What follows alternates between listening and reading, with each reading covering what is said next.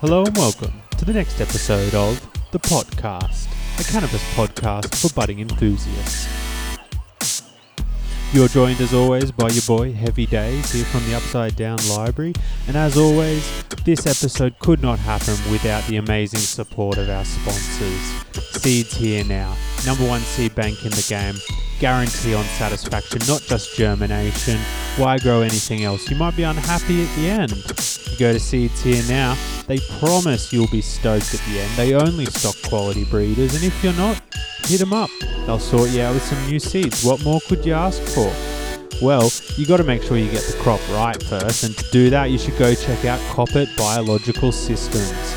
With the largest range of predator mites and other natural enemies in the game, be sure to check out their new Spidex Vital, a predator mite with proof of predation colour changing system, where the Persimilis mites will change from white to red after they've eaten spider mites, so you can be sure they're doing their job. Likewise, make sure to go check out our new sponsor, ProMix. They've got a fantastic new product called ProMix Connect, which is a mycorrhizal inoculant that'll help ensure you have a robust harvest. Are you after increased yield, increased resin, density, and all the things that make your crop stand out from the rest? Make sure to check out ProMix Mycorrhiza make sure to check out ProMix Connect, your number one mycorrhizal product in the game. And last but not least, we would not be able to do this without all the fantastic sponsors over at the Patreon gang. If you would like to help ensure that future episodes continue to happen, please go check out www.patreon.com/thepodcast. You'll get exclusive access to unheard interviews, bonus content, giveaways, and so much more. Please go check it out. On this episode, we are extremely lucky to be joined by one of the landrace legends of the scene, Dubi of Ace Genetics, here to give us the rundown on all the different landrace hybrids he's working on, origins of different genetic lines, the culture in Europe, and so much more. We are so excited for this one. So without further delay, let's get into it. So, hello and welcome to the next episode of the podcast. We are very lucky today as we are joined by one of the landrace legends and preservers of our scene, Dubi of Ace Genetics. Thank you so much for joining me today. Thank you very much, Heavy Days. It's a pleasure to have you here at the podcast and to be with all your audience. I really appreciate this opportunity. And yes, as I told you, my English is not the best, but I hope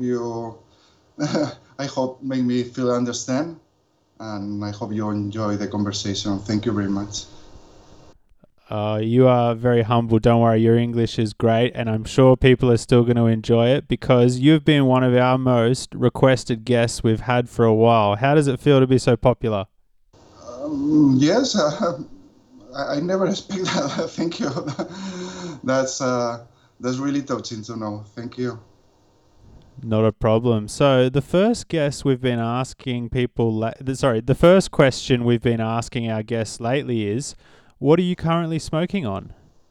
At the moment, I have some New Caledonia buds here. I have some CBD1. I have some Moroccan hash. I have a bit of indica, airput cross PCK, and a few more. No, I have Chinese, Cali China, and a few other sativas, yes. Wow, that's a really nice selection you have there. Can you tell us a little bit about the New Caledonian? That sounds very rare. Yeah. It's a new sativa line that we worked on last year, and it has been released this year. It came from a grower through an interchange, a swap of genetics I did with him. He was a very established grower there in New Caledonia. He was interested also in our sativa, so we did an interchange. He sent me a lot of seeds from the island, the sativas he grew there. I think we did the seed swap around 2012, and only at this time I consider the seeds were getting too old, so it was time to germinate them and explore a bit the genetics. Knowing that we work with landrace with sativas, he sent me a lot of seeds to work them and to refine the line and spread the genetics. Honestly, I didn't know what to expect at the beginning. Certainly was something really new. I don't know how we will link with other genetics I'm more familiar with. And yes, we grew like last year, we started like 100 plants of the New Caledonia. I have like 3 different seed lots, uh, 2 with more seeds. It was the seed lot A and the seed lot B. We took like 50 seeds from each, and grew all of them together indoors. And yes, initially the grew like really tropical sativas, um, very slow to reach the sexual maturity to show sex. Indoors, they grew really big, very, very vigorous. And yes, I was thinking that we had something really, really tropical on hands. When we switched them to flower, they also took their sweet time to really start to flower. So yeah, they were indeed really tropical or at least subtropical, yes, because New Caledonia is around 20 in the south hemisphere latitude and is not really very close to the equator, but is subtropical. Um, and yes, once the plants start to flower, yeah, it was really tropical. It took their sweet time to flower. We found like maybe a third like a third part of the population was hermaphrodite. So yes, this is very typical when you explore new land races, especially sativa land races from the tropics. It's quite common to find a lot of Hermes in the first P1 generation. And yeah, we eliminate the hermaphrodites. We saw some plants adapting better to indoor growing, reacting better. So start to form resins, showing terpenes also. So we had the chance to start to evaluate which one were more promising. When we started to eliminate the hermaphrodite, we started to clone all the rest of the plants that were sexually stable. Like it's quite common also with tropical sativas, is that usually the female to male ratio is very high. That means that you find maybe 78% of females and the rest only males, and within this tool also a lot of Hermes. In this case, a third part. So yes, at the end we remove like half of the plants after eliminate the Hermes, and plants that after many weeks didn't respond, didn't do anything, or comparing with others were lacking of resin of terpenes. So yeah, at the end we came out like with 30 plus really nice females and 5 sexually firm males. And then we open pollinate with the 5 males, all the females. At the same time, as I told you, we had all clones from all these more promising females in the mother room, or backup copies. Yes, and then the reproduction was a success. We pollinated all the more than 30 females that were sexually firm. The males were sexually firm too. And then when they finished the reproduction, they were ripe. I was able to evaluate better which one were more resinous and with better terpenes, although they were seeded. So the most promising ones, I brought clones to autogrowing to do a sin semilla cycle. That means without pollination, to evaluate properly the flower without seeds outdoors, which is, I feel that this strain express itself better outdoors than indoors, at least in this initial generation. So yes, it was surprising because we moved the clones a bit late in August, which is a bit late for planting, even for tropical sativas, but they catch up very, very fast. The small clones grow up almost like 2 meters. And around late October, they were already finishing. Maybe they will need 1-2 weeks more, but they reacted outdoors much faster and better than indoors. Yes.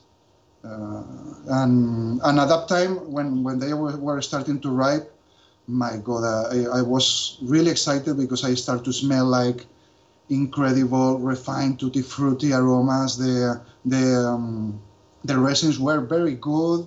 No early signs in the plants we were testing outdoors, so our selections were in the right direction regarding quality too. So yes, at the end we end up with evaluating like 8 females, the most promising females from the seed reproduction. We evaluate them outdoors without seeds. Then we start to smoke them. We brought them to the lab for cannabinoid and terpene analysis. I already did some genetic analysis a few years back. So yes, with all the smoking test, the growing experience, the seed reproduction, yeah, we decided we were extremely excited about this new genetics. When I started to smoke it, I was wow. It has been so long that I don't feel this quality of high in a sativa. Like you smoke it and everything becomes super clean, vivid. You feel like the colors more intense, but not with distortion. Like everything more alive. The sound also, you can hear even the farthest sound super strong. Then you feel like a big energy growing up from inside. Like you become creative, connected with your surroundings. You feel uplifted, motivated. Your psyche is well focused. It's a very good quality high, very good. um, to be honest about the origins of the genetics, I think is not so linked directly with uh, a land race. I would say the finished product has quite tight qualities in the smoke, like especially in the taste. Is a sour lime lemony taste that is quite common on Thai land races. And the effect is quite Thai-like, very clear up, but the flower structure is a bit more like Mexican or like American sativa. It's not so loosey like the Thais. The Thais usually have a very loosey flower structure, very foxtail, not dense. A real pure Thai is never dense, but this one makes quite dense buds for a pure sativa. Traits, flowering structures that I have seen more in certain Mexicans or even more modern Colombians. Uh, but yeah, my feeling is somewhat like like a Thai American sativa mix. If that makes sense to the audience regarding the finished product. And it's very interesting line. We have released it this year, and we cannot wait to hear the opinion of the growers and sativa lovers about this new line. Yeah.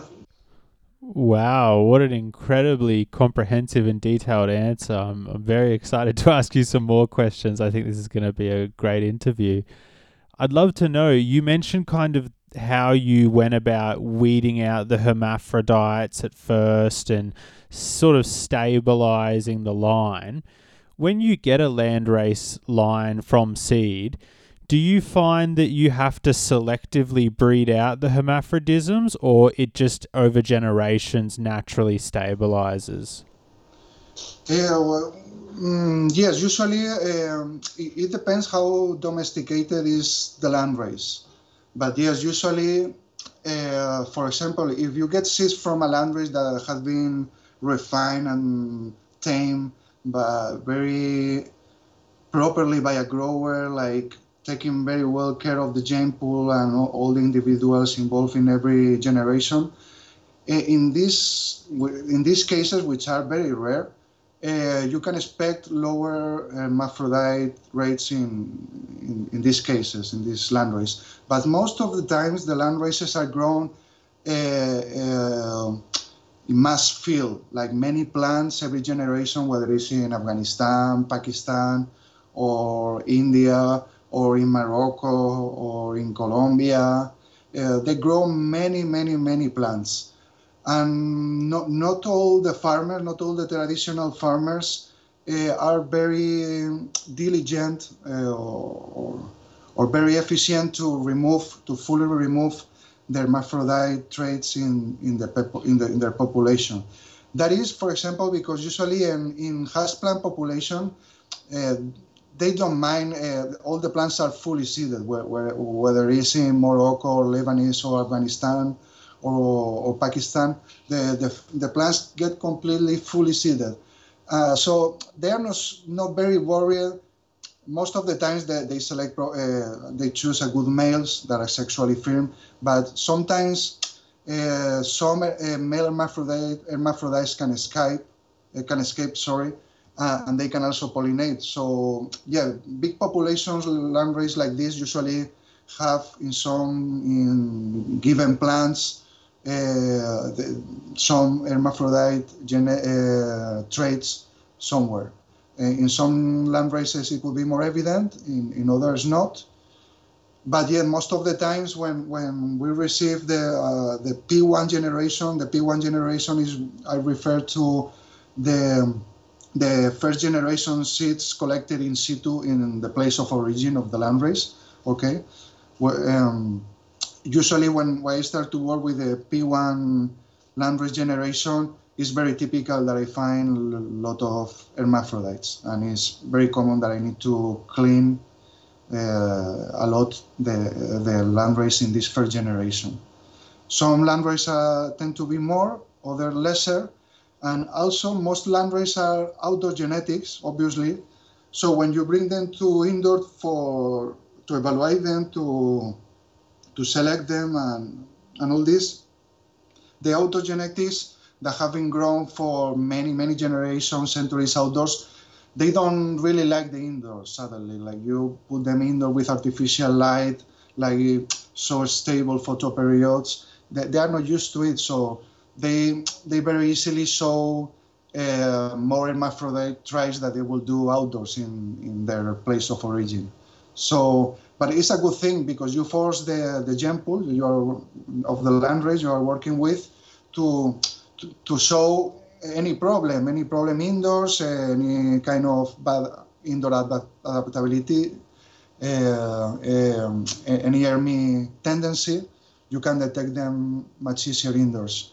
And yes, I try to remove all the hermaphrodite plants from the first generation. Only if I don't have enough plants to work with, I will reproduce using maybe one slightly ERMI, but it has never been the case.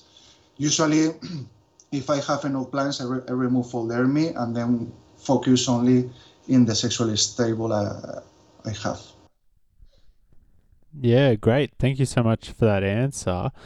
I noticed that when you were talking about all the different things you were smoking at the moment, you mentioned Erdpert, or however you pronounce it. It's a very interesting strain. I think I read online that it was sort of worked on in Sweden, maybe, and that it has like a strawberry flavor. Can you tell us what you know about the backstory? Yeah. And I know of it. It's a quite interesting story. The airport is an airbear, which in German means strawberry.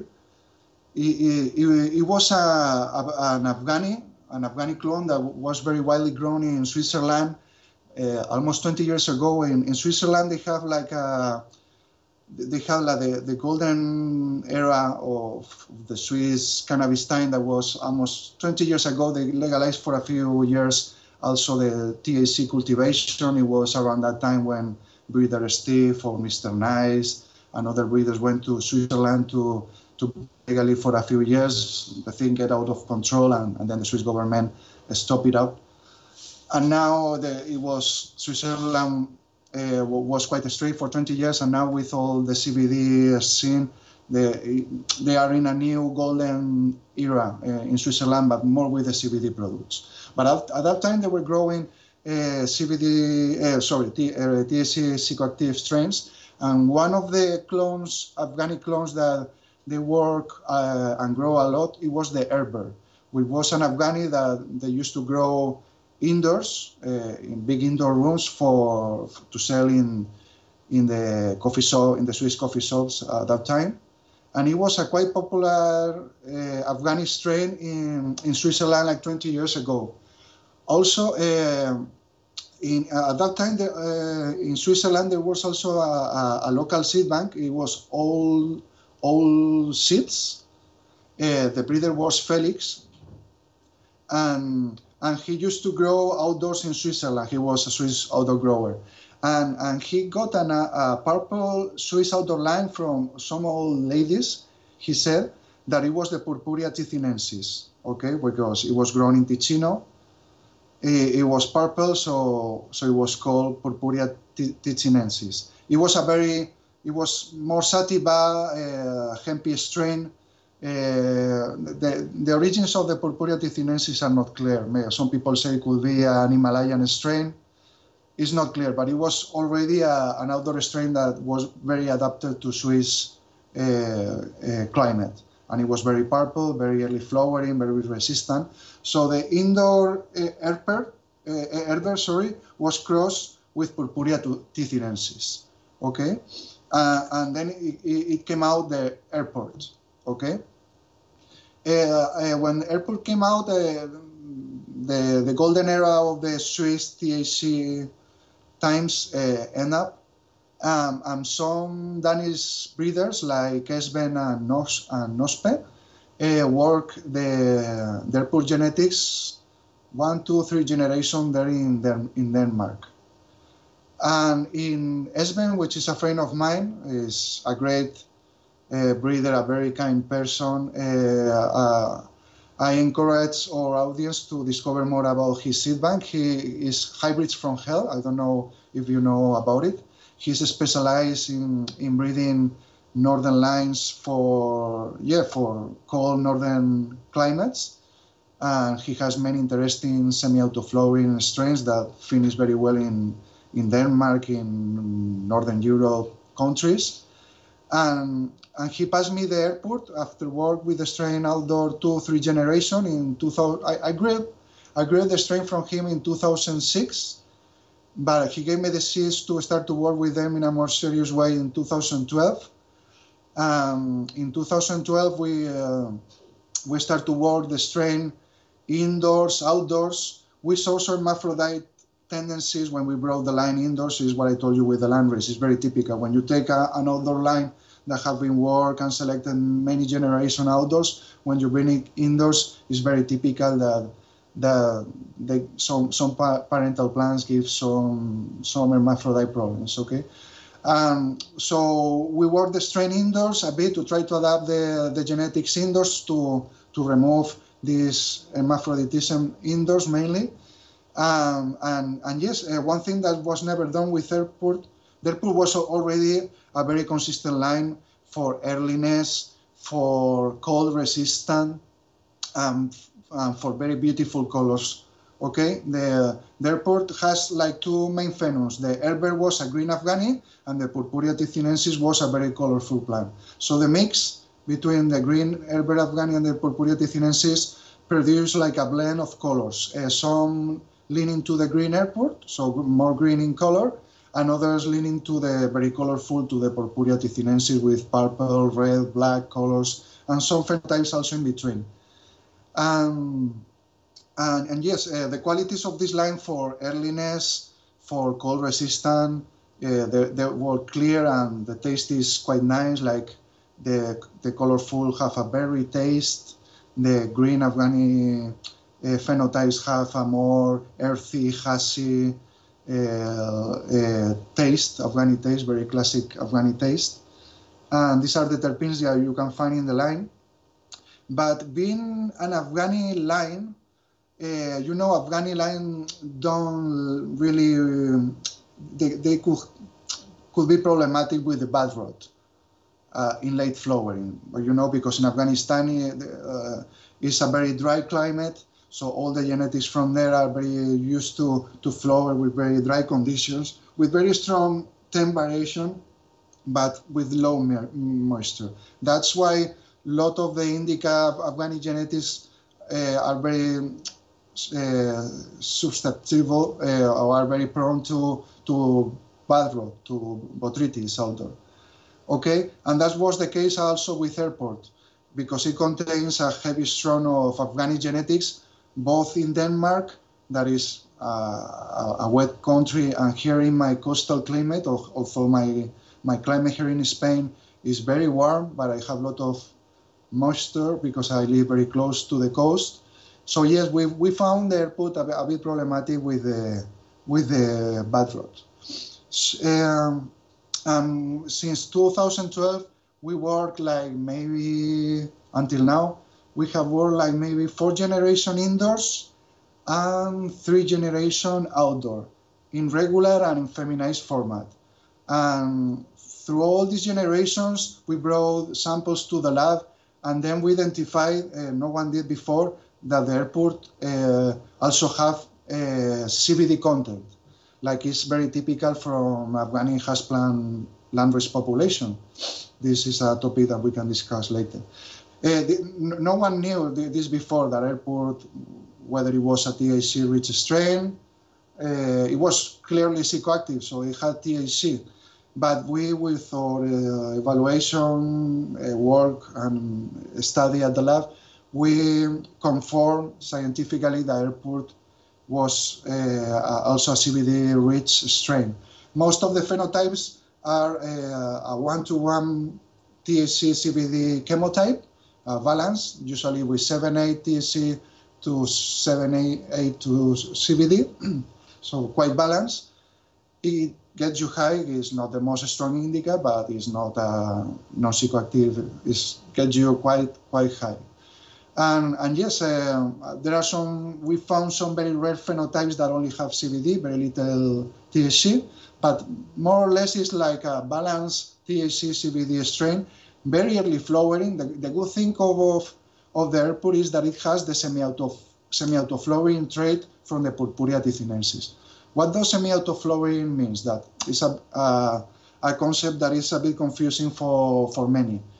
It's semi-auto-flowering because it's not fully auto-flowering. It means that you can keep clones in the mother room, you can keep them for long term, you can even try to rebect the plants. This is completely impossible with fully auto-flowering genetics, okay? But hormonally, they tend to flower at any time. For example, when they feel rod bound, they try to flower. When they feel that there's just a slight decrease of photoperiod outdoors, they try to flower. And so they have a very early flowering, flowering onset outdoor.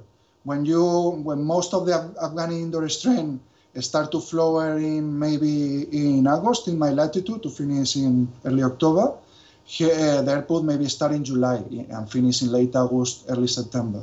Okay, the flowering is 45, 50 days, but it can start to flower 1 to 1 month and a half ahead than other Afghani strains that are not semi-auto flowering. So this is an advantage for cold and for an early harvest. And this is more or less the quality and the history of the airport.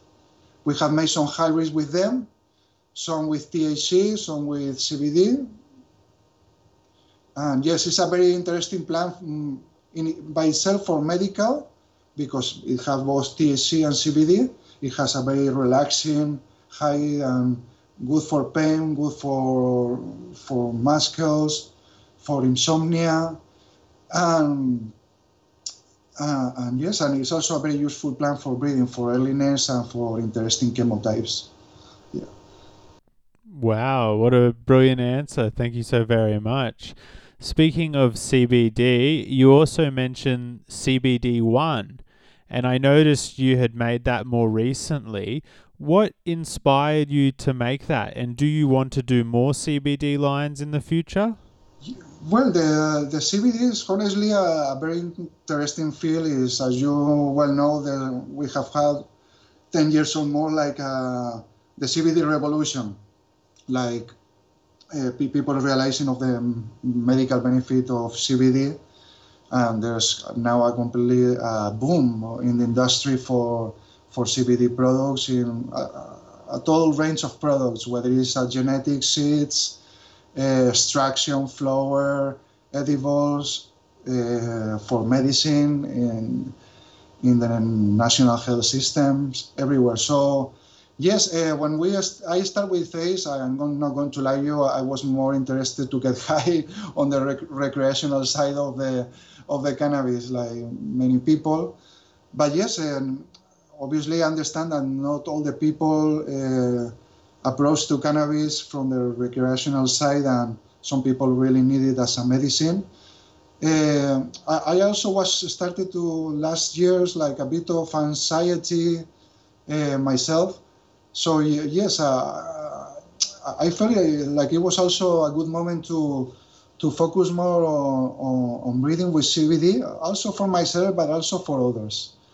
And yeah, I saw that at least here in Europe, in United States, the thing is much more advanced, because with the legalization and all the resources and the qualified people they have there, they have advanced a lot in the hemp breeding, and to develop hemp lines with CBD that are very, very interesting. They have done, and they are doing an amazing job there in United States. But here in Europe, the pioneers of the movement, to put it that way, that were Jaime from Resin Seeds here in Spain. Yeah, curiously, the main CBD lines that came out to the scene, to the CBD game and the CBD breeding, that were more useful and more appreciated by growers, came from Spain. It was from Jaime from Resin Seeds, which was the first to identify in a DSL hybrid CBD, and then they call it Canatonic. It won a Cannabis Cup here in Spain, and then it got a lot of reputation after won the cup and after being analyzed for CBD. And then the origins of the Canatonic were not clear, and finally we knew that it came from another Spanish seed bank called Reggae Seeds, that they were also working with many DSL hybrids, enriched CBD DSL hybrids mainly. And these were the main source of the CBD-rich strains that later make the boom in Europe and later were brought to United States. They were very interesting because they taste like and look like the best DSL, okay? DSL, but they contain a lot of CBD, okay? So with this moment, Jaime created the Resin Seeds, offering some CBD strains, and then Jaime from Resin Seeds, I think, joined with Scott Blake from Santi Baba, from Mr. Nice, to make CBD Crew. And I think CBD Crew were giving CBD breeding services to many other companies in Europe, like Serious Seeds, Dutch Passion, many others. So yeah, eventually many CBD strains came out from all the seed banks, but all these strains didn't have the chemotype stabilized. They were very irregular in chemotype. So when these seed banks were offering CBD strains, but the chemotype was not stabilized, and they said, yes, you could have 50% of balanced chemotype for THC CBD, 25% only CBD, and 25% THC with THC and no CBD.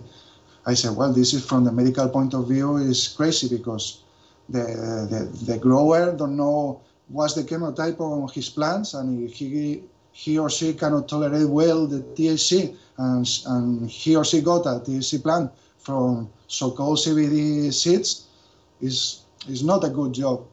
So yeah, at that moment, people were releasing CBD strains like non-stop. And then I had a friend that used to work for Jaime many years ago, and he got some Canatonic S1 seeds from the original clone from Canatonic. He got self-fed seeds of that clone. my friend got the seeds for many years, and he told me, Dubi, these seeds are getting old. Do you want to do something with them? I said, okay, germinate some. We will check it out. Um, and then he phoned me and he told me, hey Luis, I think I have some interesting things from these plants. I was about to take a flight to take holidays, so I said, okay, you just keep the clones, and when I come back from holidays, we check it out. Yeah, I came from holidays, we check out the plants and brought all the samples of all the plants to the lab. And then we realized scientifically that the canatonic original clone it had a balanced chemotype. It was, I cannot remember, maybe 8 to 10 THC, 8 to 10 CBD. It was like this. When you self-feed and you grow the S1 seeds, okay, we found out all the main chemotypes in the S1. And the S1 seeds behave like an F2 for the chemotypes. In the S1 seeds, we found THC-rich plants, balanced THC CBD plants like the original canatonic clone, and then we found also only high CBD plants with very little THC. From one of them, we found one that was 27 CBD content, which is the plant that with a lab report, not that someone says that, no, I have a 30% CBD plant. Okay, so use some analysis. We did it.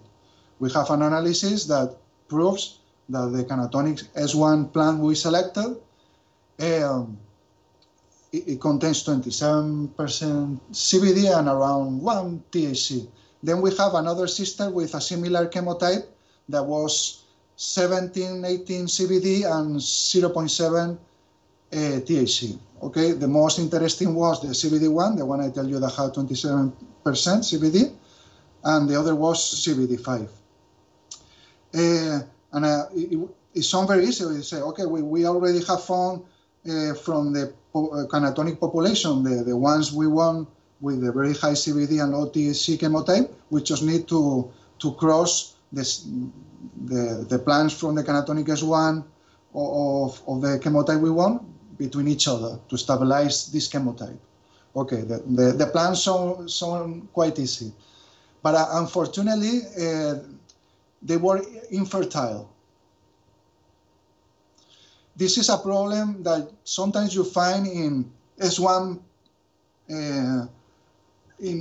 generation. S1 self-pollination is the highest form of inbreeding. It's like having kids only with yourself. There's not other higher form of inbreeding. You maybe could have kids with your sister. There would be a very high form of inbreeding, but it's even highest inbreeding to only produce offspring with your genotype without introducing any other genotype. This one is a very interesting tool for fixing traits, for inbreeding, in a very strong way, but it can also lead to health problems like lack of vigor, mutations, and one of the problems that some of the S1 lines can show, not all of them, is infertility. In this case was. So we tried to pollinate CBD1 with CBD5 reversed. It didn't produce seeds. We tried to pollinate CBD5 with CBD1 reversed. It didn't work. So we had like a wall. We didn't know how to advance in the breeding. At that time, I say, okay, we have the airport, which is also a CBD-rich line. It has not been stabilized to be only CBD-rich, the airport, but it's another CBD-rich that is fertile and that we can try to introduce to the unfertile canatonic S1 plants that we cannot reproduce. Unfortunately, it was still a bit infertile, but we managed to do a cross between the CBD1 and the green airport. Okay? And this F1 cross, it was the CBD cross airport, it had like 50% the balance THC CBD chemotypes like airport, and 50% only high CBD and low THC chemotypes like the CBD1, Canatonic S1 parental plant we selected. And the mix of terpenes and resins was amazing. The Canatonic has very nice terpenes from the sour diesel, very nice resins like skunk and all this, blend with the airport, piney, hashy terpenes. It was very, very nice hybrid. Only for terpenes, resins, baguette peel, it was great. So we want to focus only in the high CBD plants, low THC from the CBD1 Airport Cross. We selected the ones I like most, the smoke, and at the lab have the highest CBD. We selected 4 females of the F1 hybrid. And then we reverse again the CBD clone. It produced very, very, very little, and we managed to pollinate these 4 selected females of the F1. So produce somewhat like a back cross. Okay?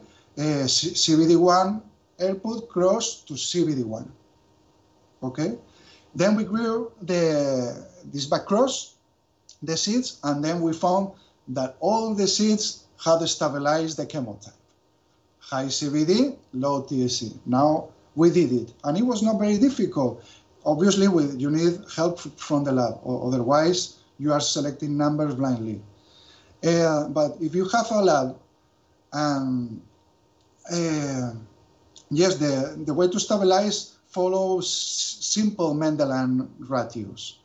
You know, it was in the Canatonic S1, it is split in basic Mendelian ratios also, and when we did the F1 cross, we cut a bit the chemotypes, but also the frequencies were very Mendelian. And finally, we managed to stabilize. We brought to the lab. We confirmed that all the plants were like we wanted. Then we selected again the 4 that I like more the smoke, and that have slightly more CBD than her sisters. And then we inbreed each other. No, we didn't back cross again to the CBD1 clone because we want to make a commercial reproduction, something that we can come out with a lot of seeds. Okay, and if we use again the CBD1 original plant, it will lead us to very small reproduction due to infertility. So it will be impossible to make a commercial release. So we inbred the backcrossed parental plants that I like the most, reproduce between them, so inbred line, what is inbreeding through the line. There was some slight fertility problems, but we really managed to produce thousands and thousands of seeds, and finally release the line with the chemotype stabilized. So summing up, it takes the best from Canatonic with a bit more of earliness from airport. The chemotype, the best very chemotype of the Canatonic is stabilized. And this is the work we did that other seed companies didn't. Brilliant story there, taking us through the whole creation process. That was fantastic. So, take me back to when you were younger. What was your first experience with cannabis? Yeah, it was it's like a classic story like any person could have. I started smoking at the school around 14 years old. And yeah, my story is quite normal. It's nothing, but it illustrates quite well how is how we grew up the cannabis scene and the cannabis industry in the last 25 years, because it was quite on hand. So here in Spain in the mid-90s, we are very close to Morocco, okay? The south of Spain is just a few kilometers from north of Morocco, and the plantations of Morocco is also on the north, not exactly down to Spain, but it's very, very, very close to Morocco. And Morocco has been since the 80s, like the biggest hash producer in the world. So the cannabis culture in Spain has been until this new century has been always been hash, Moroccan hash. Always, always, always, always. Okay? So you get a bit of the picture. Because here the hash, we had all kind of quality of Moroccan hash, very cheap, very easy to access. So, yes, for us, it was the cannabis culture in Spain, the Moroccan hash. So yes, I started smoking Moroccan hash like most Spanish did in the 90s or before, and yeah, I love the creative effect, the relaxing, and many friends love it. Also, the cannabis is countless the great times and memories, great memories I have from the childhood and as a teenager around cannabis and with my close friends is countless. So it's really a part of our life. We grew up with it daily. And many of my close friends are really passionate cannabis lovers. So it's really in our culture, you know. Here in Spain, it has been always quite tolerate to smoke cannabis. So yes, the cannabis culture in Spain regarding cannabis and specifically hash is very strong. Then yeah, during my youth and teenagers, what was available was mainly hash.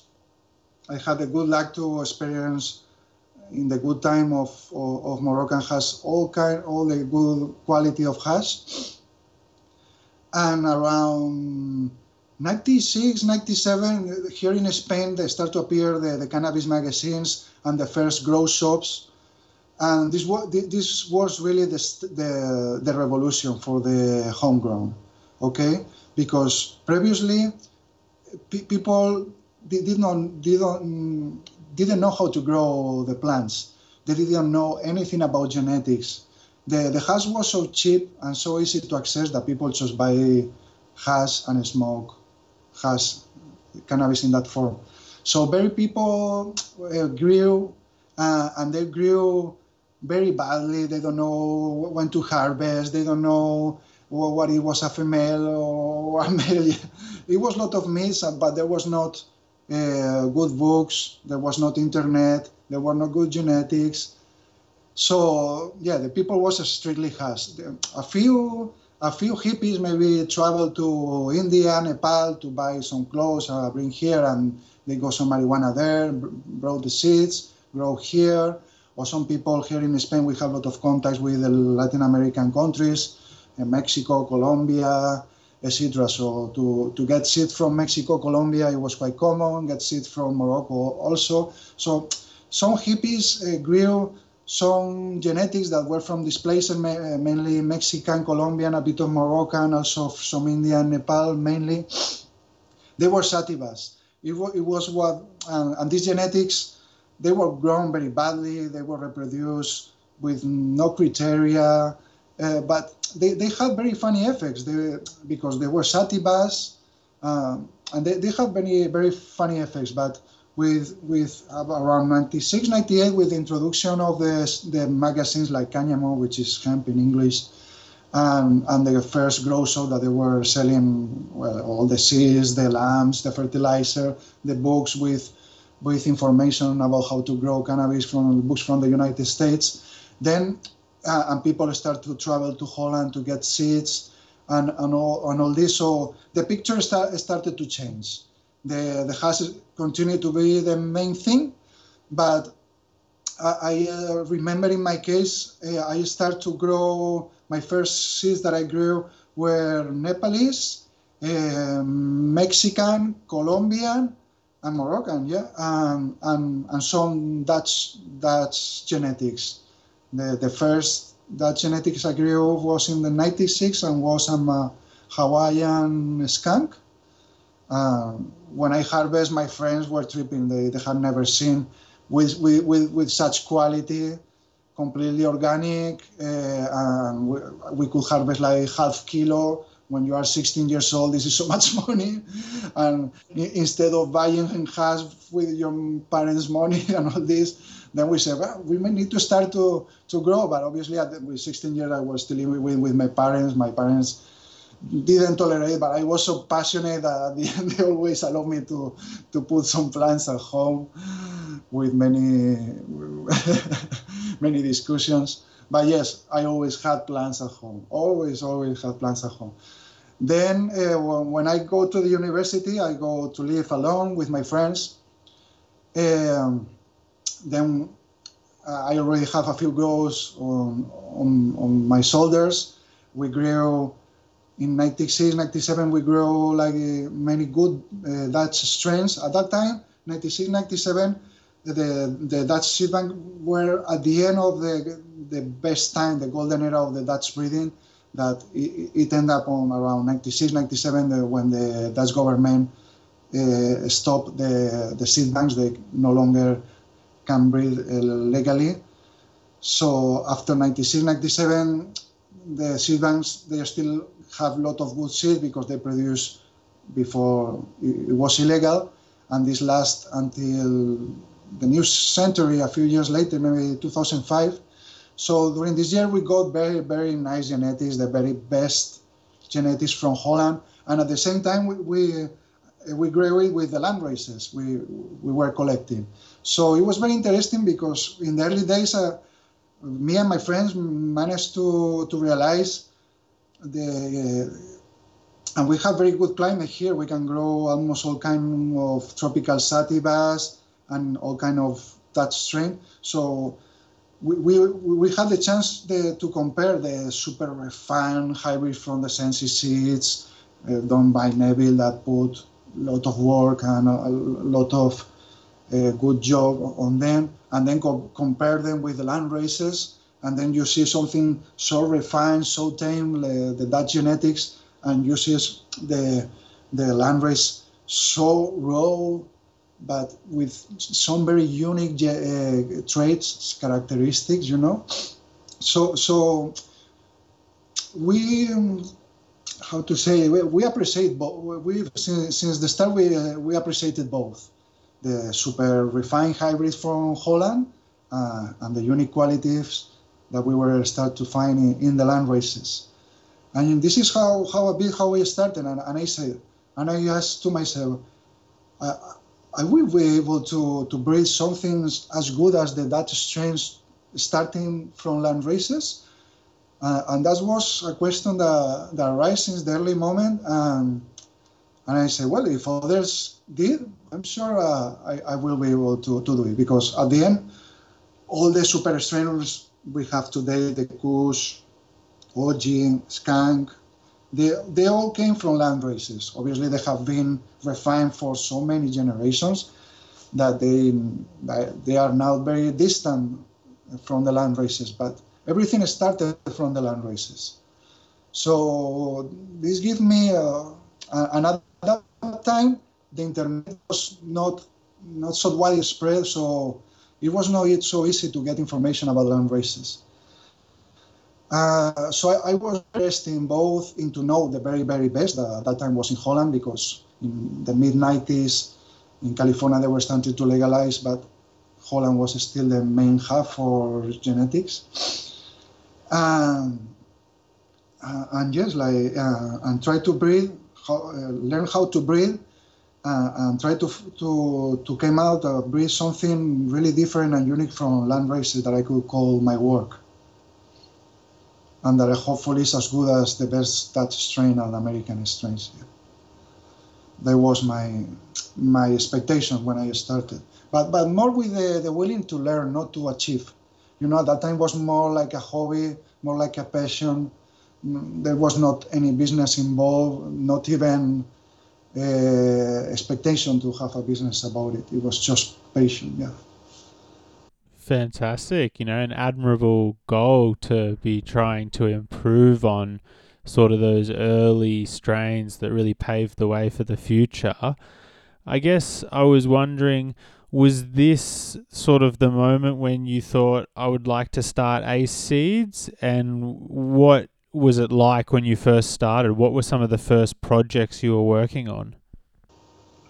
When I went to continue a bit, connecting with the previous question, when I went to study at the university, uh, it was not a big city, and the main grow shop, the owner hired me to attend the growers, to we go working on the grow shop, attending the growers. At that time, this was the biggest grow shop in the whole province. So all the growers, not only from the city but from the province, came to the grow shop to ask about seeds, about genetics, about growing.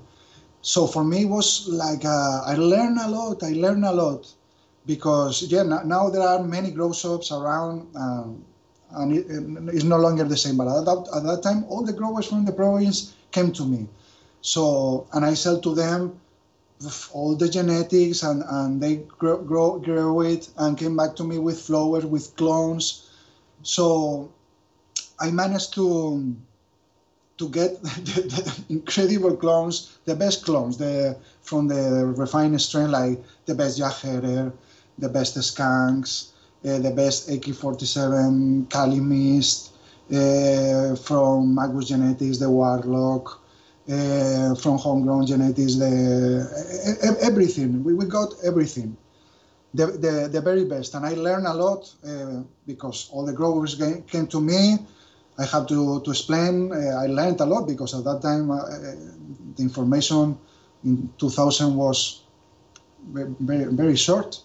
So after working there for a few years, I learned a lot, and I get a lot of genetics. I get a lot of contacts, and it was also the time that the internet started. Okay, and there were some iconic old forums at that time that were Overgrow was the main one, and Cannabis World. Okay, and at that very early times of this 21st century, the worldwide cannabis community that was on internet, we were posting and we were connecting mainly in Overgrow and also in Cannabis World. So it was a very beautiful moment because it was the start of internet. It managed to connect many growers from all around the world that previously were all isolated, one in North California, others in Europe, others in Latin America, etc. And wow, that was like a wealth of information. It was incredible, exchanging genetics. People from countries where the land races were produced also started to connect to these forums, and we started to exchange landrace genetics. And from Spain, there were not many people interested in land races. Only a few. And it was mainly me, Alex Mano Negra. We was a breeder from Canary Islands in Spain. And then Kaiki, Charlie Garcia, I know him as Kaiki, from Cannabiogen. Okay, and then we all three met on the forums, and we really had the same passion for the land races. So we were talking a few years, exchanging seeds. This maybe was around 2002. Then Alex Mano Negra came to live to my city from Canary Island with his then girlfriend. Then I met him in person. Kaiki was from Madrid. He had his company already there, Cannabiogen, which was the first Spanish seed bank, the first Spanish seed bank that was established. And we all meet in person. And then the first years were very, very nice. We all had the same passion. We had different characters. Kaiki and Alex were one generation older than me, There were around 50 plus around that time. I was just in my 20 plus. I was very young, so they could be almost like my parents, you know. And I learned a lot from them because obviously they have much more experience with me in life and with plants. It was very enriching experience, both regarding cannabis and as friendship. And then we start to get in touch more in person, like in 2002. And then we start to work the idea to make here in Spain like a seed bank working more with with land races, because it was our main interest. Not many people were doing it. Here the seed bank that were appearing were just interested in replicate the business model of the Dutch company and to copy their genetics, saying, okay, if White Widow, Jager, Black Domina are the bestseller in Holland, then we take clones from them, we feminize, and we make a seed bank in Spain. That's how many Spanish seed bank came out, Street Seeds, Dinafem, etc. Okay, but we wanted to make something different. Like, like the plants from Holland were amazing, but we wanted to do something different and from the scratch, from the land races, to understand with different traits, to come up with something different and learn through the process. And yes, and around 2005, the idea of creating ACID was already more mature. We already have collaborators. Kaiki had a few friends collaborating for him. I had my friends. I had my other friends in the university. I studied. Alex had his friends. But the core of ACIDs, this early stage, was Alex Mano Negra, Kaiki from Cannabiogen, and me. Okay, that was the pillars, the three foundational person that created ACIDs. And then we came up with our first catalog in 2005. If you want, we can talk about it. Yeah. I mean, what were some of the first projects that you were looking to release as a company? We were already a few years in touch, so we had some hybrids already in progress. So when we came out with the first catalog in 2005, there were five strains, okay, all in regular seeds. At that time, we didn't offer feminized seeds yet. The strains were, the first six are quite famous and are still available. It could be considered ACIDs classics. They are Bangui Haze, Congo, Nepal Jam, Orient Express, Panama, and Tikal. Okay, and then four more that were only available in very short supply in this first catalog. They were Renata, which was a Brazilian Cambodia Haze, Pure Sativa hybrid. Then Guerrilla, which was a Nepalese Kathmandu cross Lesotho. Timanfaya Haze, this was from Alex Mano Negra, which was Cape Verde, Mali, Nepalese Sativa. And Canela, which was from Kaiki. It was a North Indian cross Jamaican. And this was our first 10 strains. The first six have been available for the last 16 years. Bangui Haze, Congo, Nepal Jam, Orient Express, Panama, Tikal. I'm sure our audience are more familiarized with these ones. Yes, most certainly. I think almost every strain you just mentioned rings a bell, and I hope we can talk about them a little more. I just wanted to quickly ask you, a lot of people were saying that Charlie Garcia from Cannabiogen used to work with you at ACE, and I was wondering, what sort of projects did you do together? Was that the first release? And how come you guys decided to sort of end that collaboration? It was more of what each person could offer to the project. Alex Mano Negra had a lot of experience with African sativas. He lived in Canary Islands, which it belongs to Spain, but is an islands that are quite far from Spain, very close to the African continent.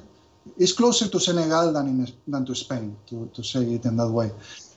And he had there in Canary Island is subtropical, is like Hawaii, for example.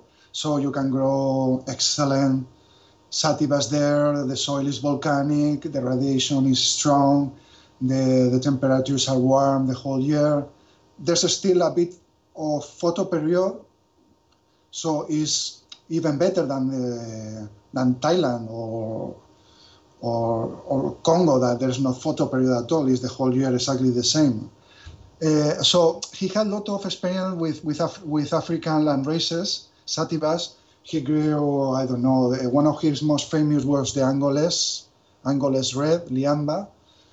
He also grew sativas from Senegal, from Mali, from Cape Verde,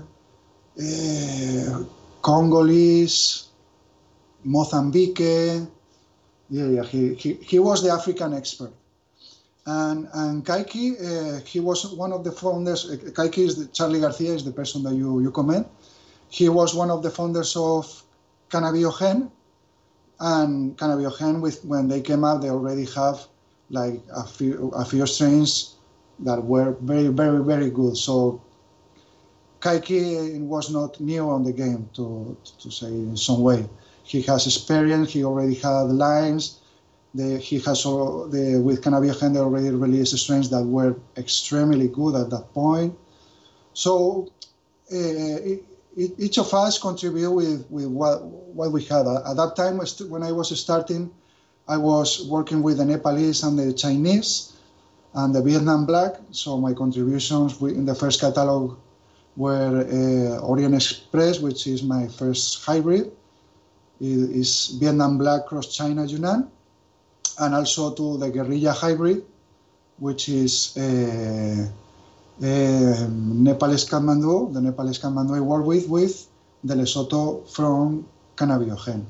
And then the Guerrilla is also a hybrid I did with a Brazilian Bahia sativa I had, pollinated with Cambodia haze from Reeferman. And the other strains, for example, the Bangui haze was a Congolese hybrid that came out from Alex Mano Negra. It was a very very energetic sativa hybrid with Congolese genetics. But the problem is it was still a bit longer flowering, and the effect was great, but it was unfertile, okay? And Style, it was a colleague of Charlie Garcia, of Kaiki, like a lot this clone from Mano Negra and grew it. And at the end, he managed to pollinate with they told me it was a Nepalese, and managed to get some seeds. And with this, they managed to, Style used to breed in Galicia, which is the north of Spain, is a very rainy part, is colder, the weather is not very good. So he managed to adapt this original long-flowering Congolese hybrid to his colder climate, okay? In a fast-flowering sativa, he also adapted to indoor growing it, making it smaller, faster flowering, 9-10 weeks, but still capturing the hydration production and the very electric effect of the Congolese hybrid from Mano Negra. And he stabilized it, changed a bit the concept of the plant, making it faster flowering, more cold resistant, better adapt to indoor growing after 3-4 generations. It came up with Bangui haze.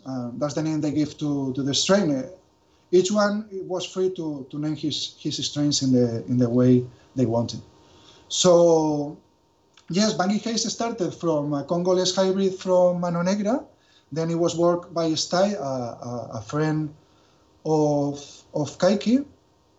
And in years later, it was worked by Charlie Garcia, and since 2012 until now, I work the line myself.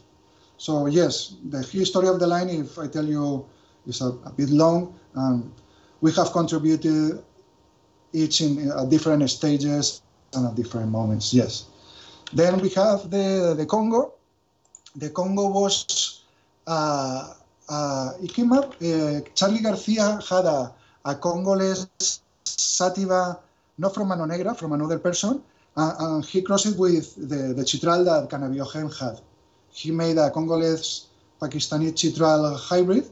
He worked until F2, F3 generation, and then to this Congolese Paki F2, F3 hybrid. I cannot remember, it was the F3 at this point. Charlie Garcia introduced a new Congolese, a fast flowering Congolese from Alex Mano Negra, which is the Bangui Congo. It's a Congolese that has a shorter flowering time. Okay, and so Congo was originally a hybrid that was 75 Congolese and 25% Pakistani, and yes, it was work mainly with genetics from Charlie Garcia and a bit from Mano Negra. Okay, and yes, it was very, very, very nice. It was not so electric like the Bangui Haze. It had a more warm, euphoric effect with a bit more of body due to the Pakistani, and the terpenes were more elaborated than Bangui Haze. Yeah, for both strains were mainly Congolese strain, but both are quite different to each other. Okay, and later I never understand why my colleagues wanted to name Bangui Haze like haze when the Bangui Haze was not in Sensei or didn't contain haze at all, or why they wanted to call Congo and not Congo Pakistan when the hybrid was originally a Congo Pakistan hybrid. But I was just a young man. It was not my strains, and everyone can name their strains. It's up to them. So they came up with this name, and until today. Yeah, we had some people ask sort of about that, but that answers a lot of the questions, so that's great. I was wondering though, do you remember much about what the Nepalese was like in its pure form? Like, do you remember how it grew and what it smelled like, or not really? The stabilization of Bangui Haze was all done by Stai, the colleague of Charlie Garcia I told you. What happened there? Honestly, I asked a few times. They were not very, very, very, very concrete. You know, it was not my strain. I was very young at that time. I didn't want to be.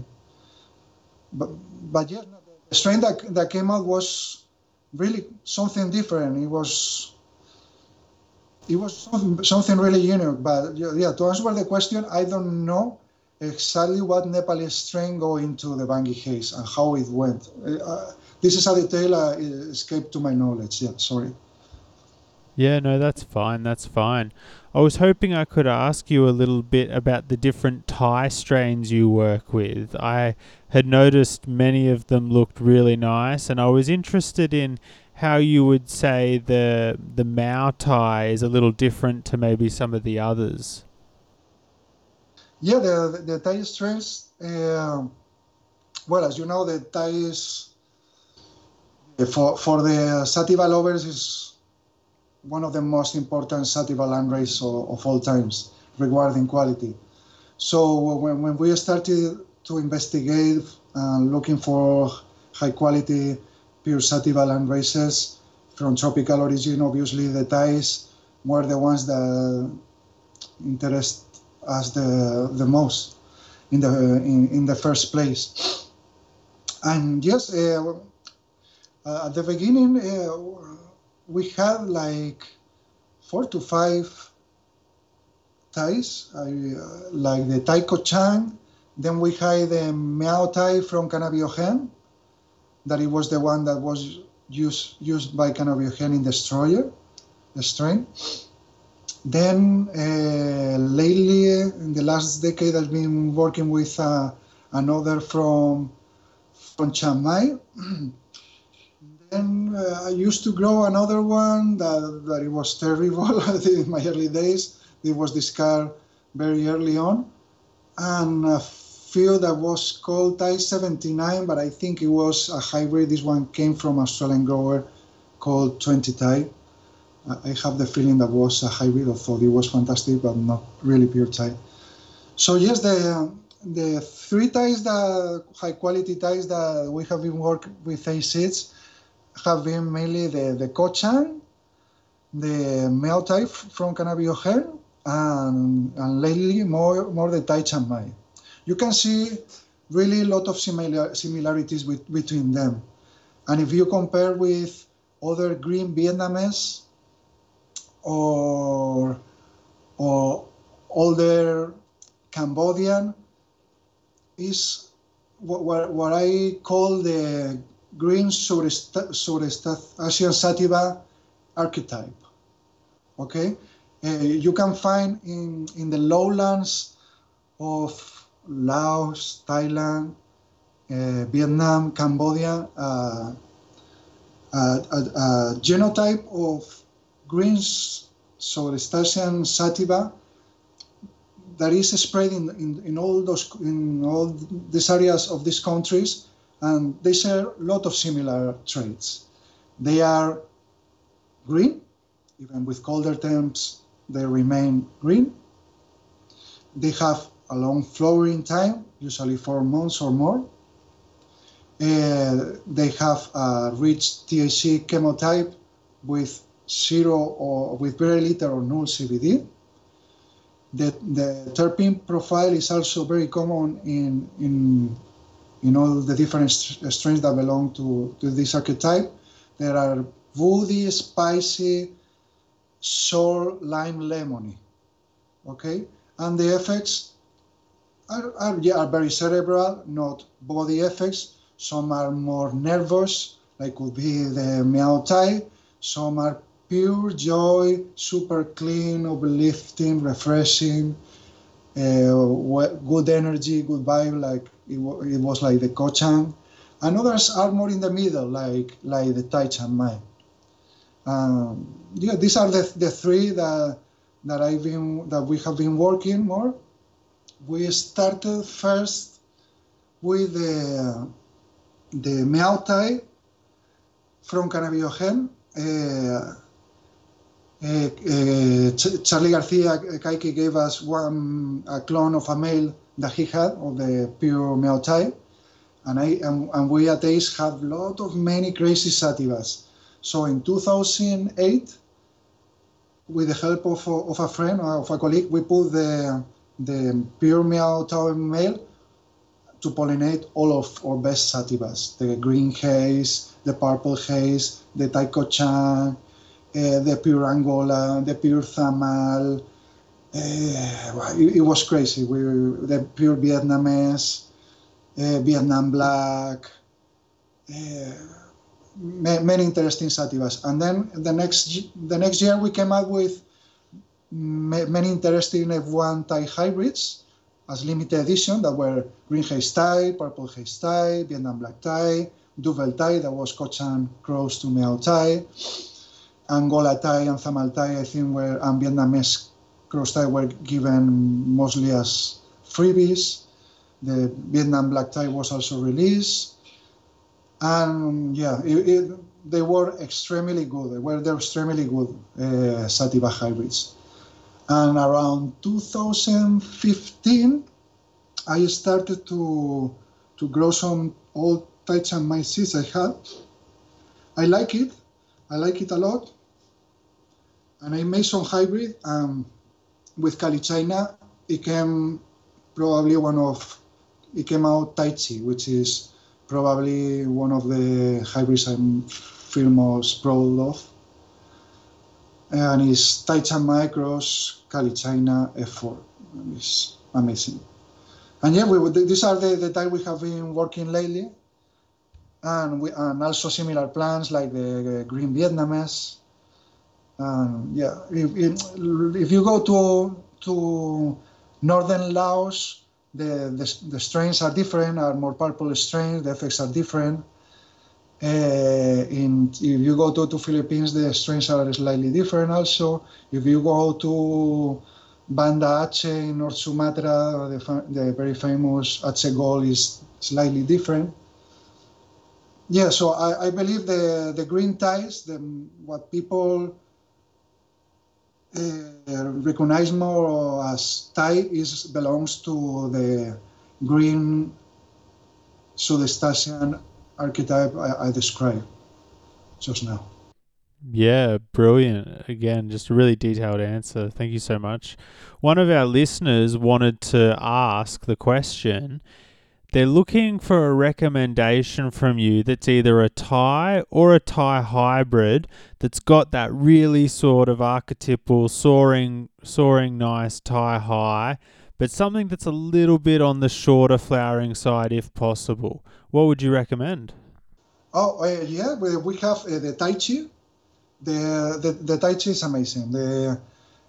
Um, how to describe it is it has the most exotic intense aromas from the Cali China. It's extremely intense, exotic, like liver, roasted meat, intense, hash, with violet flowers, with tropical fruits, mangoes, a creamy, sweet and sour, like taste of a Chinese restaurant. It's super complete, the terpene profile of a good Cali China. And when crossed with the Tai Chan Mai, the Cali China is my best Chinese hybrid. It's a Chinese indica, very fast flowering. I added a bit of Cali mist to reinforce the intense aromas and a bit more sativa effect on Cali China. And I find the Cali China does wonders when crossed with good sativas, because the Cali China is not so, it has the very low intense that many people is looking in sativa strain or in haze strains, but in an indica strain, the high is very positive, not a stone, no intoxicating, no narcotic like our Afghani strains. Most of the people have tried to cross to lower down and adapt the Thai genetics with Afghani. I think is a complete failure, because the psychoactivity, they are completely opposite. They are completely opposite. You can come out with a very potent hybrid, but it will be a hybrid of hybrid effect. Won't have a Thai effect. So the Tai Chan Mai for me is my mm, best success on capturing the sativa qualities in a and enhance the exotic sativa side with the intense of the Cali China and the positive sativa side and warmness of the effect from the Cali China. And with all these qualities, making it easy to flower indoors and in temperate latitudes. I think my more successful is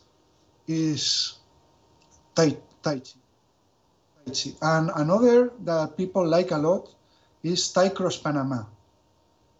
This is also very, very nice. It's the same Tai Chan Mai I use for Tai Chi, but instead of crossing it with Calichina F4, I cross it with my Panama Goddess Elite F10, which is the best Panama I have seen after 20 years working with Panama, 10 generation Panama. The Thai Cross Panama is also, you can find lot of Thai qualities. The Panama enhance the lemony Thai bouquet. So they match very well. The Panama helps with a lot of gel, but still keeping the 100% sativa personality. Okay, no indica. These two are very, very nice for people that want to grow Thai with the Thai qualities and don't wait more than 3 months of flowering. Yeah, brilliant answer. While we're on the topic of Thai, I'll also quickly ask you, What were the different tie mothers you used in the Golden Tiger cross? Okay. The the first Golden Tiger, it came out with the the Meow Thai hybrids. I commented you in previous question. It was Malawi cross Meow Thai. Okay. Um, yes, it came out very well. That was the first version of Golden Tiger, and the goal with that hybrid was to come up with something with the extreme potency of the Malawi, but make it a bit more up from the Thai, more energetic, more cerebral, because the Malawi has a body stone that is incredibly strong, and it came out very well. It came out quite well, but I was not fully satisfied with the terpene profiles of the Malawi of the Golden Tiger first version, which was Malawi mother, old Malawi killer crossed with a Meow Thai male. Okay, so after a few years, I was working with a double Thai, which was Cochan cross to Meow Thai, okay, a pure Thai, and then I selected a female that I like a lot, and I said, I think the Golden Tiger can be a remake instead as Malawi Thai as Thai Malawi. And instead of including one Thai, including the two Thais of double Thai, because regarding pure Thai feel, our best job was double Thai F1 generation. It's not something I've been able to replicate again. The Thai male is no longer alive. And so yes, I wanted to do something better with the Golden Tiger, making it more Thai, improving the terpene profiles, and putting breeding double Thai into Golden Tiger, not just the male Thai. Okay, so what I call Golden Tiger 2.0 is double Thai, then cross with Malawi killer. Okay. Then I have selected I selected different phenotypes. One more Cochan, one more Meow Thai, one more Malawis, and lately I'm just using the more Thai phenotypes. I inbred between them to produce Golden Tiger. So it's basically double Thai with all Malawi killer. What a powerhouse combo right there. I'm definitely going to come back and we'll talk some more about some Malawi stuff, but I just wanted to finish on the ties by asking you. I noticed that you used to sell a strain called Thai Stick. Do you still sell that one? And was that one we've already spoken about, or a different Thai? This is a different type, and this was from Gypsy Nirvana. Do you know Gypsy Nirvana? Yeah. I think in 2008 he made a trip to Southeast Asia and brought back to 3 Southeast Asian landraces. It was the Laos Prabang, Thai Stick, and Khmer Gold. And at that time he had some problems with the law in Philippines and all that. So I held them to his partners in UK, the one that had IC Max, Seed Boutique, and Seed Bay, to distribute through A-Seeds the seeds that Gypsy Nirvana collected of these 3 strains, and the Thai Stick was one of them. To be honest, I didn't find it as good as Ortiz. It was extremely long flowing, super early. I'm not saying it doesn't have potential, but I prefer the ties that we already had over the Gypsy style. Yeah. Sure. So, I've been wondering for a long time, what is Zamal like as a line itself? It's you don't get to Zamel, you don't get to try it pure. How would you describe the high of the Zamel? Okay, wow, the thermal. The Thamal, it was indeed thanks to Gypsy Nirvana that he introduced the Thamal to the cannabis community, because around 2000 it was a strain that it was only known in Reunion Island by the French people living there. For our audience that don't know about Thamal, Thamal is an African landrace strain that comes from Reunion Island. Reunion Island is a French colony that is close to Mauritius Islands and Madagascar. Okay, it's a very beautiful volcanic island, isolated, and the local people, not the French, but the local indigenous African people from the island used to grow very, very strong, trippy, exotic sativas in the most isolated parts of the volcanoes in Reunion Island. And that's the Thamal. Reunion is subtropical, and the Thamal is one of the trippiest sativas in the world. I find it consistently more trippy than, for example, Thais or Colombians.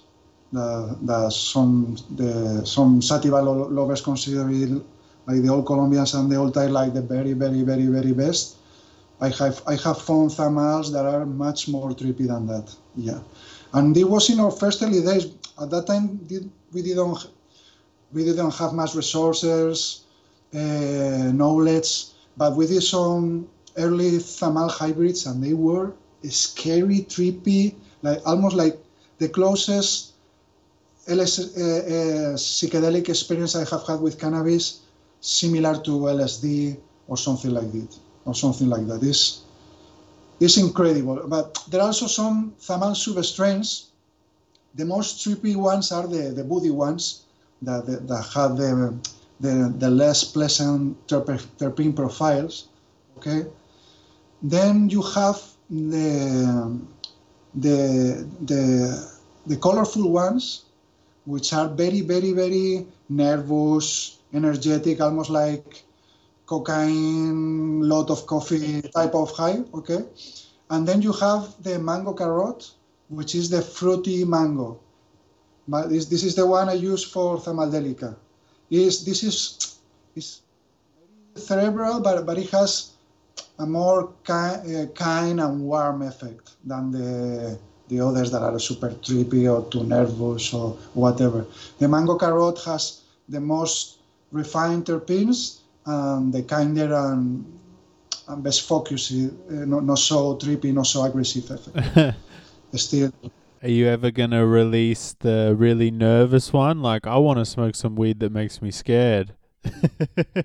Yes, the scary type is the purple Thamal, is what we call the purple Thamal. We selected a purple Thamal mother like 5 to 6 years ago, and it's really, really strong. And we have made a few hybrids with them. We have a section on our website that is called Research and Development, and we list there the latest hybrids we have made that we have not tested yet, that has not been officially released. But looking at the Research and Development section, you can take an idea of what we are working lately. And there you can find some purple Thamal hybrids. We also released Thamal Bliss, which was purple Thamal cross Nepal Jam. It was a limited edition from 2-3 years ago. Yeah, I have released a few hybrids, but like a few purple Thamal hybrids, but as limited editions or with little stock. I haven't done any big release with it yet. Yeah, but with the time will come. And very recently, also this year, we have released a Thamaldelica Breeders Pack. I've been doing, it includes 5 different Thamal lines, and one of the line is Purple Thamal crossed with Thamaldelica, in which we include 2 different types of Thamal in this Purple Thamal cross Thamaldelica, Thamaldelica Breeders Pack. Yeah. So yeah, we're working on it slowly, but doing things. Yeah. That's exciting. I'm going to have to look into that. Just as a side question, I'm not sure if you're aware, but that just the term, the carrot pheno of the Zamadelica, it has like a cult following. I don't know if you're aware you created this, but a lot of people in search of the carrot terps. The carrot terps, it can be found in not only in Thamal but in other African sativa races. Like for example, I found it in Mauritius. I found it a bit in Angoles. I found it Congolese. Yes, but the most refined in the mango carrot in the mother of Thamadelica. This clone, do you know Jared from Magus Genetics? I don't know him, but I've heard the name. Okay, he's already retired. He sold the company to Simon of Serious Seeds, but when he was still running his company, Magus Genetics, Jared is a very very kind person, and we met at the fairs or cannabis events, and we had very good relationship.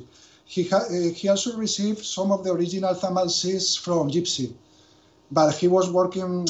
Magus was working more Dutch strain like Warlock, which was skunk Afghani or others that had Northern Lights or White Widow. So he grew a bit of the Thamal, but it was not his style. And knowing that I was quite a sativa man, he sent me the clones from Holland to Spain in courier company. The first two times they arrived completely rotten. Oh no!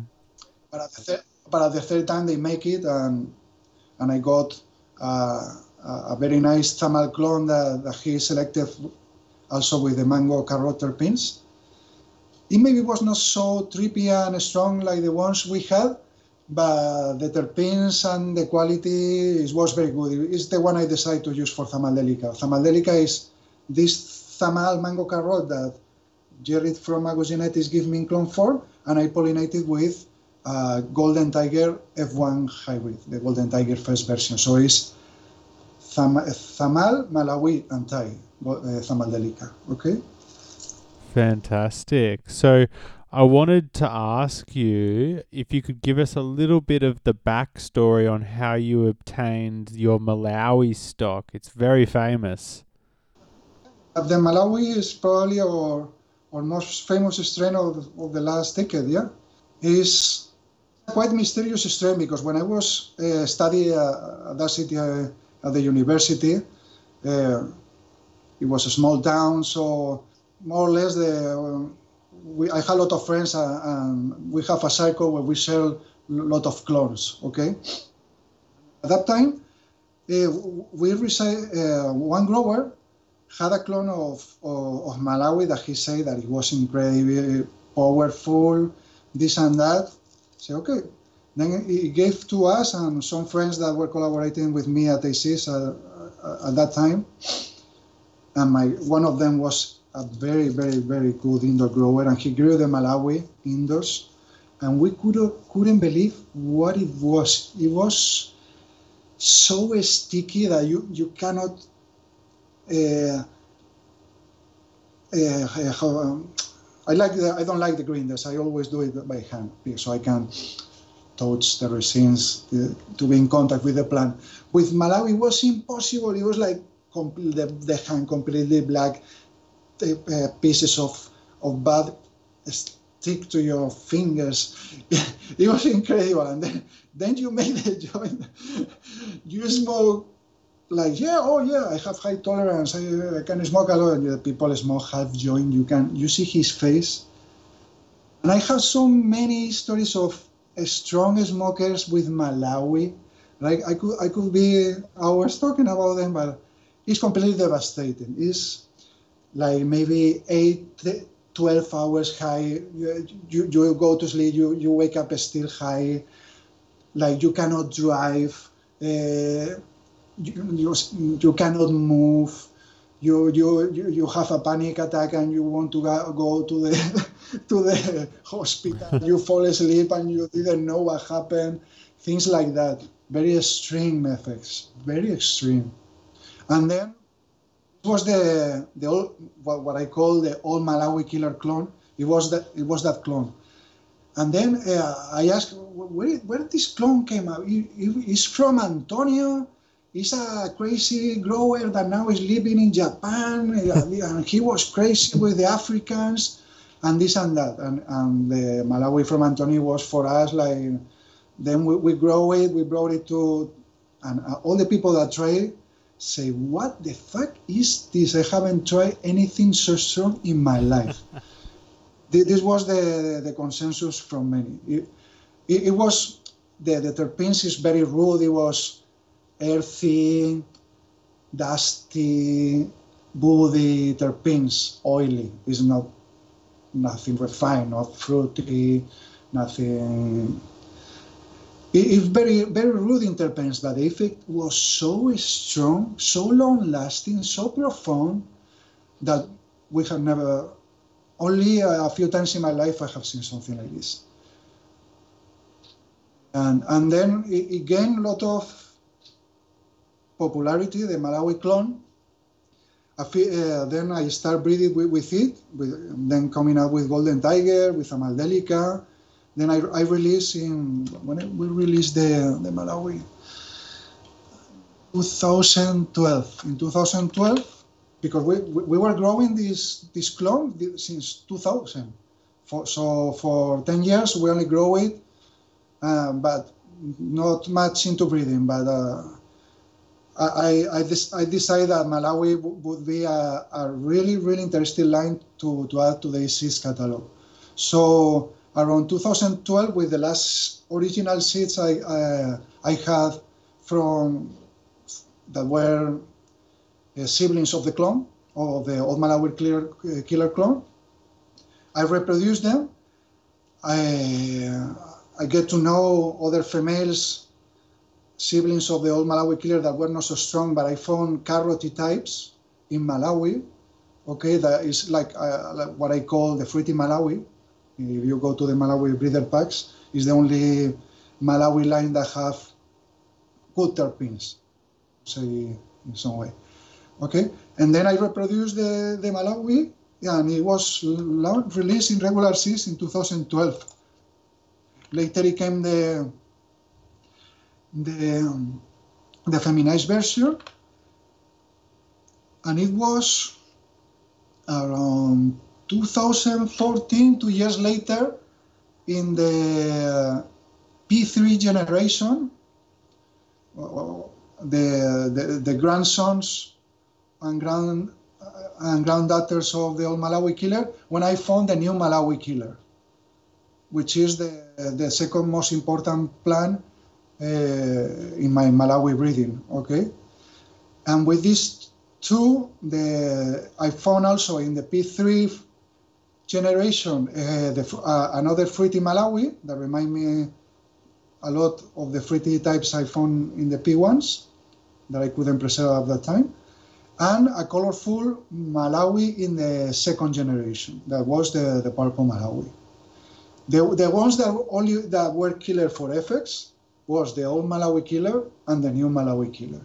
Okay, the fruity was nice, but just for terpenes, and the purple was nice, but for colors. The winners for potency and gel were the old killer and the new killer. And then I start to breed the new killer into the old killer to make the latest feminized versions.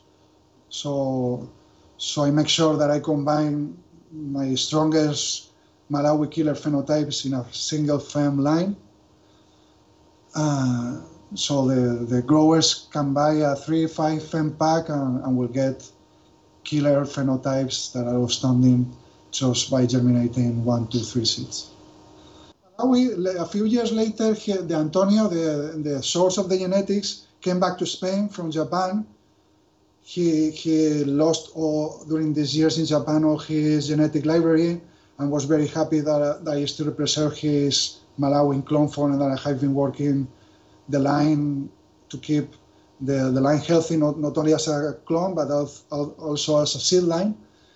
I give back to him the clones and the seeds so he can work again.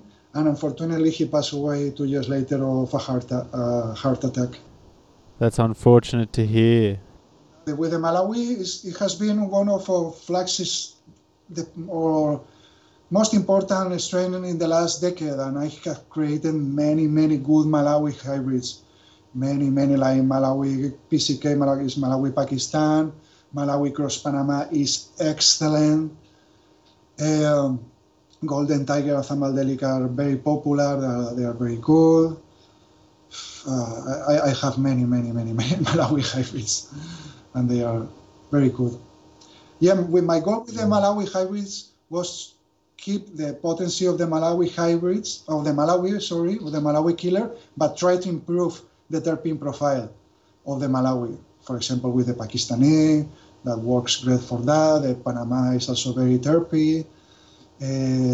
Yes. Awesome. So one of the listeners was wondering, what is the strongest landrace you sell? And it sounds to me like maybe that old Malawi cross new Malawi might be that. But just for clarity, what is the strongest landrace you sell? Malawi. Malawi, yeah. Yeah. So another one of our listeners was wondering, how rare is the purple Malawi phenotype? Very rare. It was very rare.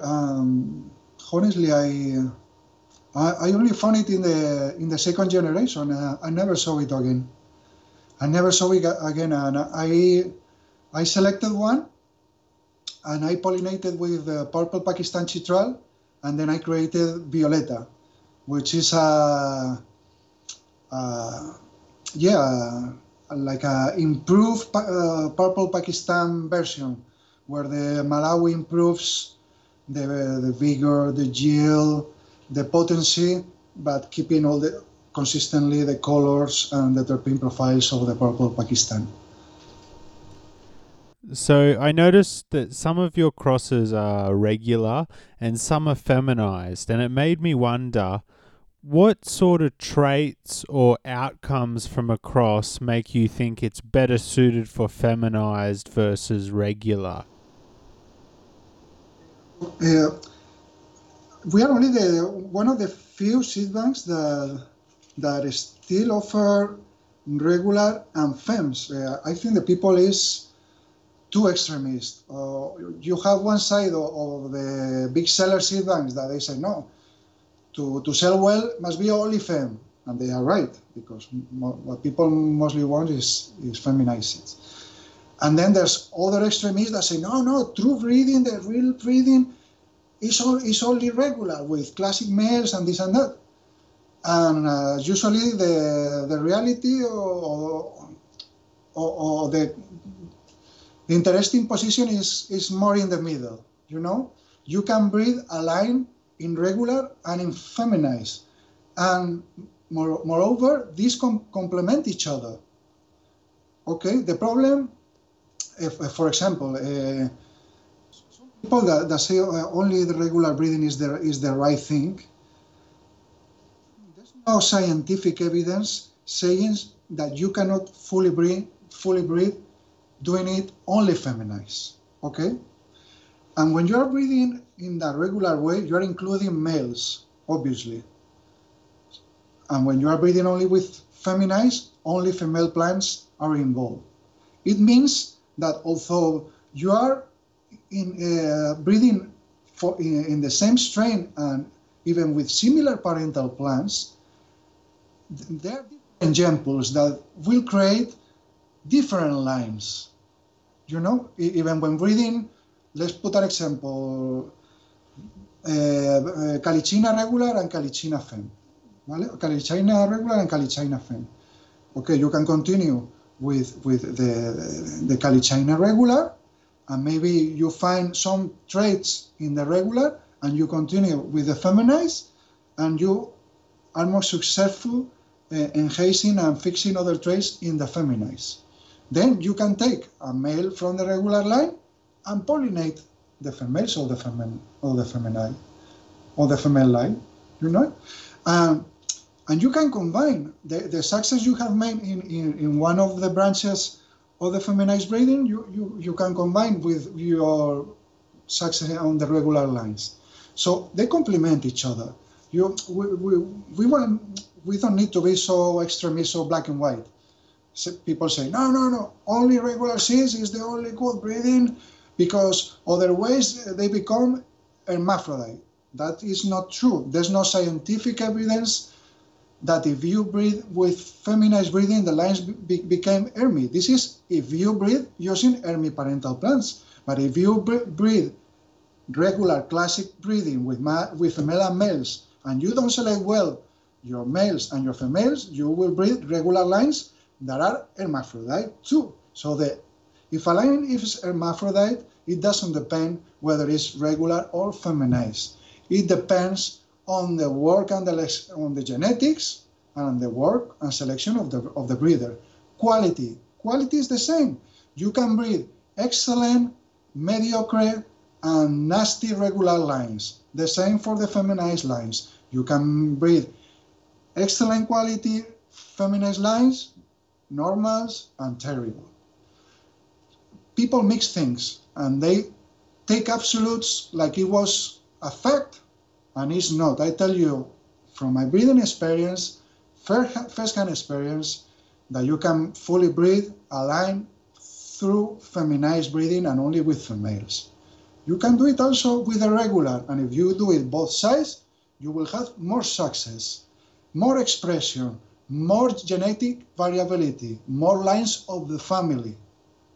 In mid-long term, is more successful for breeding than if you only do one regular or only S1 or only backcrossing to one, or only selfie. That's where the problem creates. But if you inbreed with different parental lines in each inbreeding step, it creates different lines, regular, feminized. You combine one with others. After 3, 4, 5, 6, 7 generations, you create a very big family with many different branches. And you can combine the best parental plants from different branches in mid-long term to avoid inbreeding depression after many generations of inbreeding. Yeah, that's some awesome information there. I wanted to ask you, I see that you have been working with the A5 haze and the C5 haze. I've been lucky enough to have tried both of them, and I really like the hive, the C5, but I feel like most people say they prefer the A5. Which one do you prefer, and what's your thoughts on the two? Also nice. I'm very glad that you had the chance to smoke both. Yeah, I was just going to say, I was lucky I got to try them when I was hanging out with Bodhi. Okay. I think you may know the story behind, but maybe we can comment about it to put a bit in context or audience. Yes, well, as you know, Neville in the late 80s made the first legal seed bank of the world in Holland called the Seed Bank. Moreover, he was a very, very talented breeder. At that time, he managed to get excellent lines from some schoolmen to breed with him legally for the seed bank. He got the haze and the skunk and Durbans and Afghani one from some skunkman. And he also liked to work a lot with other indica strains, the Northern Lights and the Hasplan and the GD13. And the maple leaves from Wilson. These were basically the indicas he liked most and the sativa that he liked most, the haze. And Neville was also although this credit where is due, and obviously without some Scanman, we won't have the Scan revolution that happened in Holland or the haze revolution that happened worldwide. So, but it's true that Neville was the one that, through the seed bank, make a spread and make the name of the haze really big and well known worldwide with his haze hybrids. Surprisingly, Neville didn't have much haze plants from the original stock from Sam Schulman to choose from. He only had one I think he had a two females, one that was a bit early flowering and he thought it was a cross and he avoided. One ultra long flowering female that I think he called a B female that was so ultra long flowering, I think he was not used to, and he avoided that plant. But I think he later rejected of that movement of kill that plant because probably there was fire in that plant. So he ended up having only two males, the male A and the male C.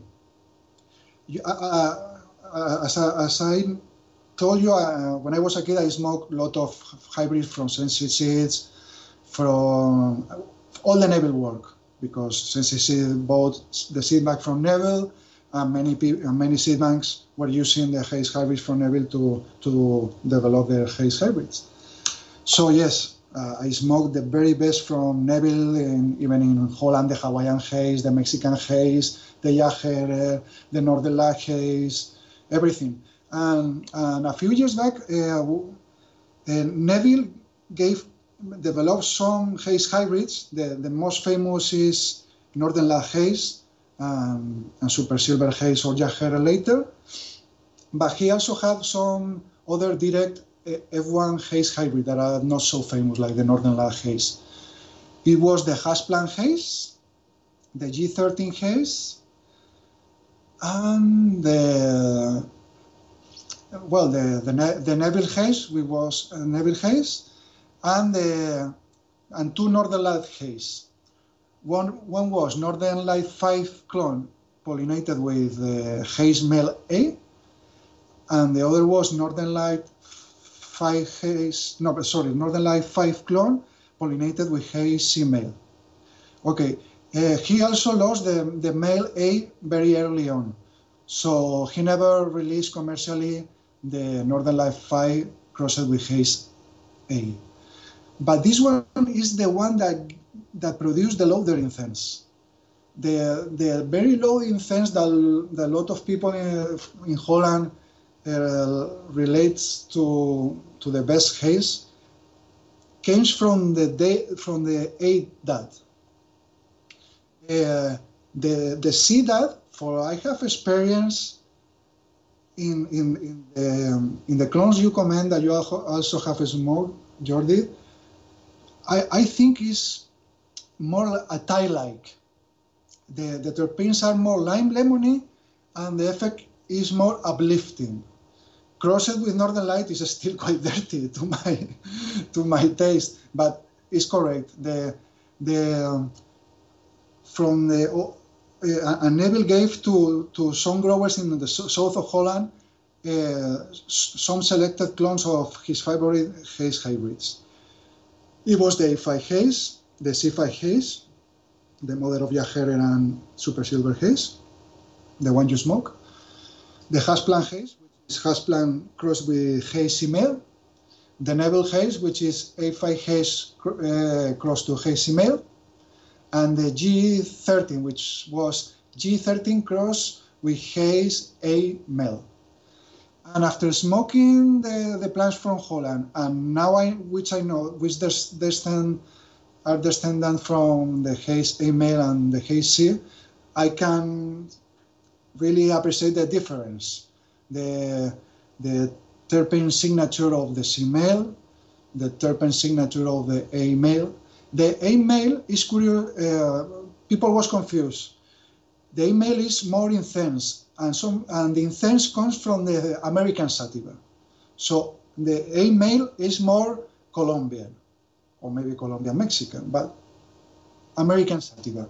The C male, although some Schumann say that original haze never had Thai, that it was all Colombian, it's indeed Thai-like. I'm not saying the haze C male is original haze crossed with Thai. That could be, because in later generation of original haze, Sam Schumann also did some haze Thai hybrids, Indian haze hybrids.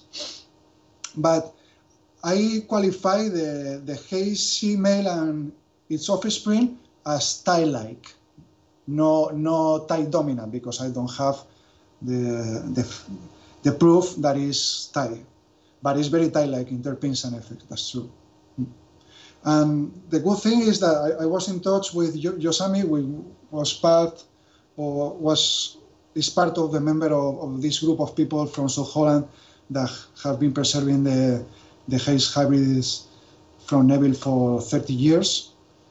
Neville lost them when he left Holland. And they share many with us, and we have been introducing. For me, it's like a dream come true, like to have the parental plants that Neville used to develop the super hybrid that changed my life and that had such an impact over me.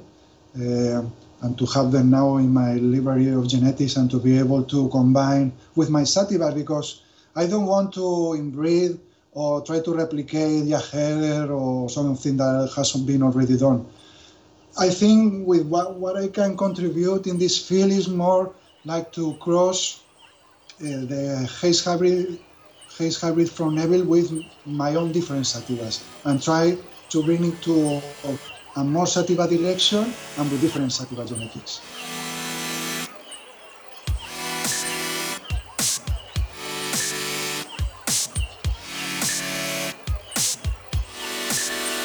So there you have it, my friends. What do you think? Dubi dropping knowledge bombs.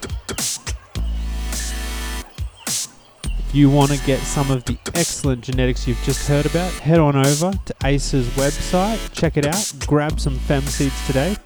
Cali China hybrids sound like they're popping to me. But you know what? Sometimes you want to grow other stuff. If so, go check out our fantastic sponsor at Seeds Here Now. They have a wide variety of both modern and more landrace type lines. Anything a seed addict could desire, they're going to be able to help you out. They've got all the top quality breeders and a guarantee on satisfaction at the end of the harvest, not just on germination. Why would you go anywhere else? They're my pick. Go check them out. Likewise, you need to stop on by our friends at Coppet Biological Systems. With the largest range of predator mites and other natural enemies in the game, be sure to check out their new Spidex Vital, a predator mite with the proof of predation color changing system, where the Persimilis mites will change from white to red after they've eaten spider mites, so you can be sure they're doing their job. And next up, who could forget our friends at ProMix? They're here to help you get the best crop possible. Check out the ProMix Connect mycorrhizal inoculant to ensure that your crop is productive, resinous, dense, flavorful, all the things you want. We know mycorrhiza is important. The god Jeff Lowenfeld told us. What more do I need to say, guys? ProMix Connect. It's a fantastic product. Go check it out. Finally, the Patreon gang. You guys know it. I love you. You are the lifeblood of the show, and you get access to episodes early, as well as bonus unheard content. So if you want to be a part of the club, go check out www.patreon.com/thepodcast for early access, bonus content, giveaways, and so much more. So there we have it, guys. Thanks for hanging around till the end. Appreciate y'all as always. This is Heavy Days signing out from the Upside Down Library.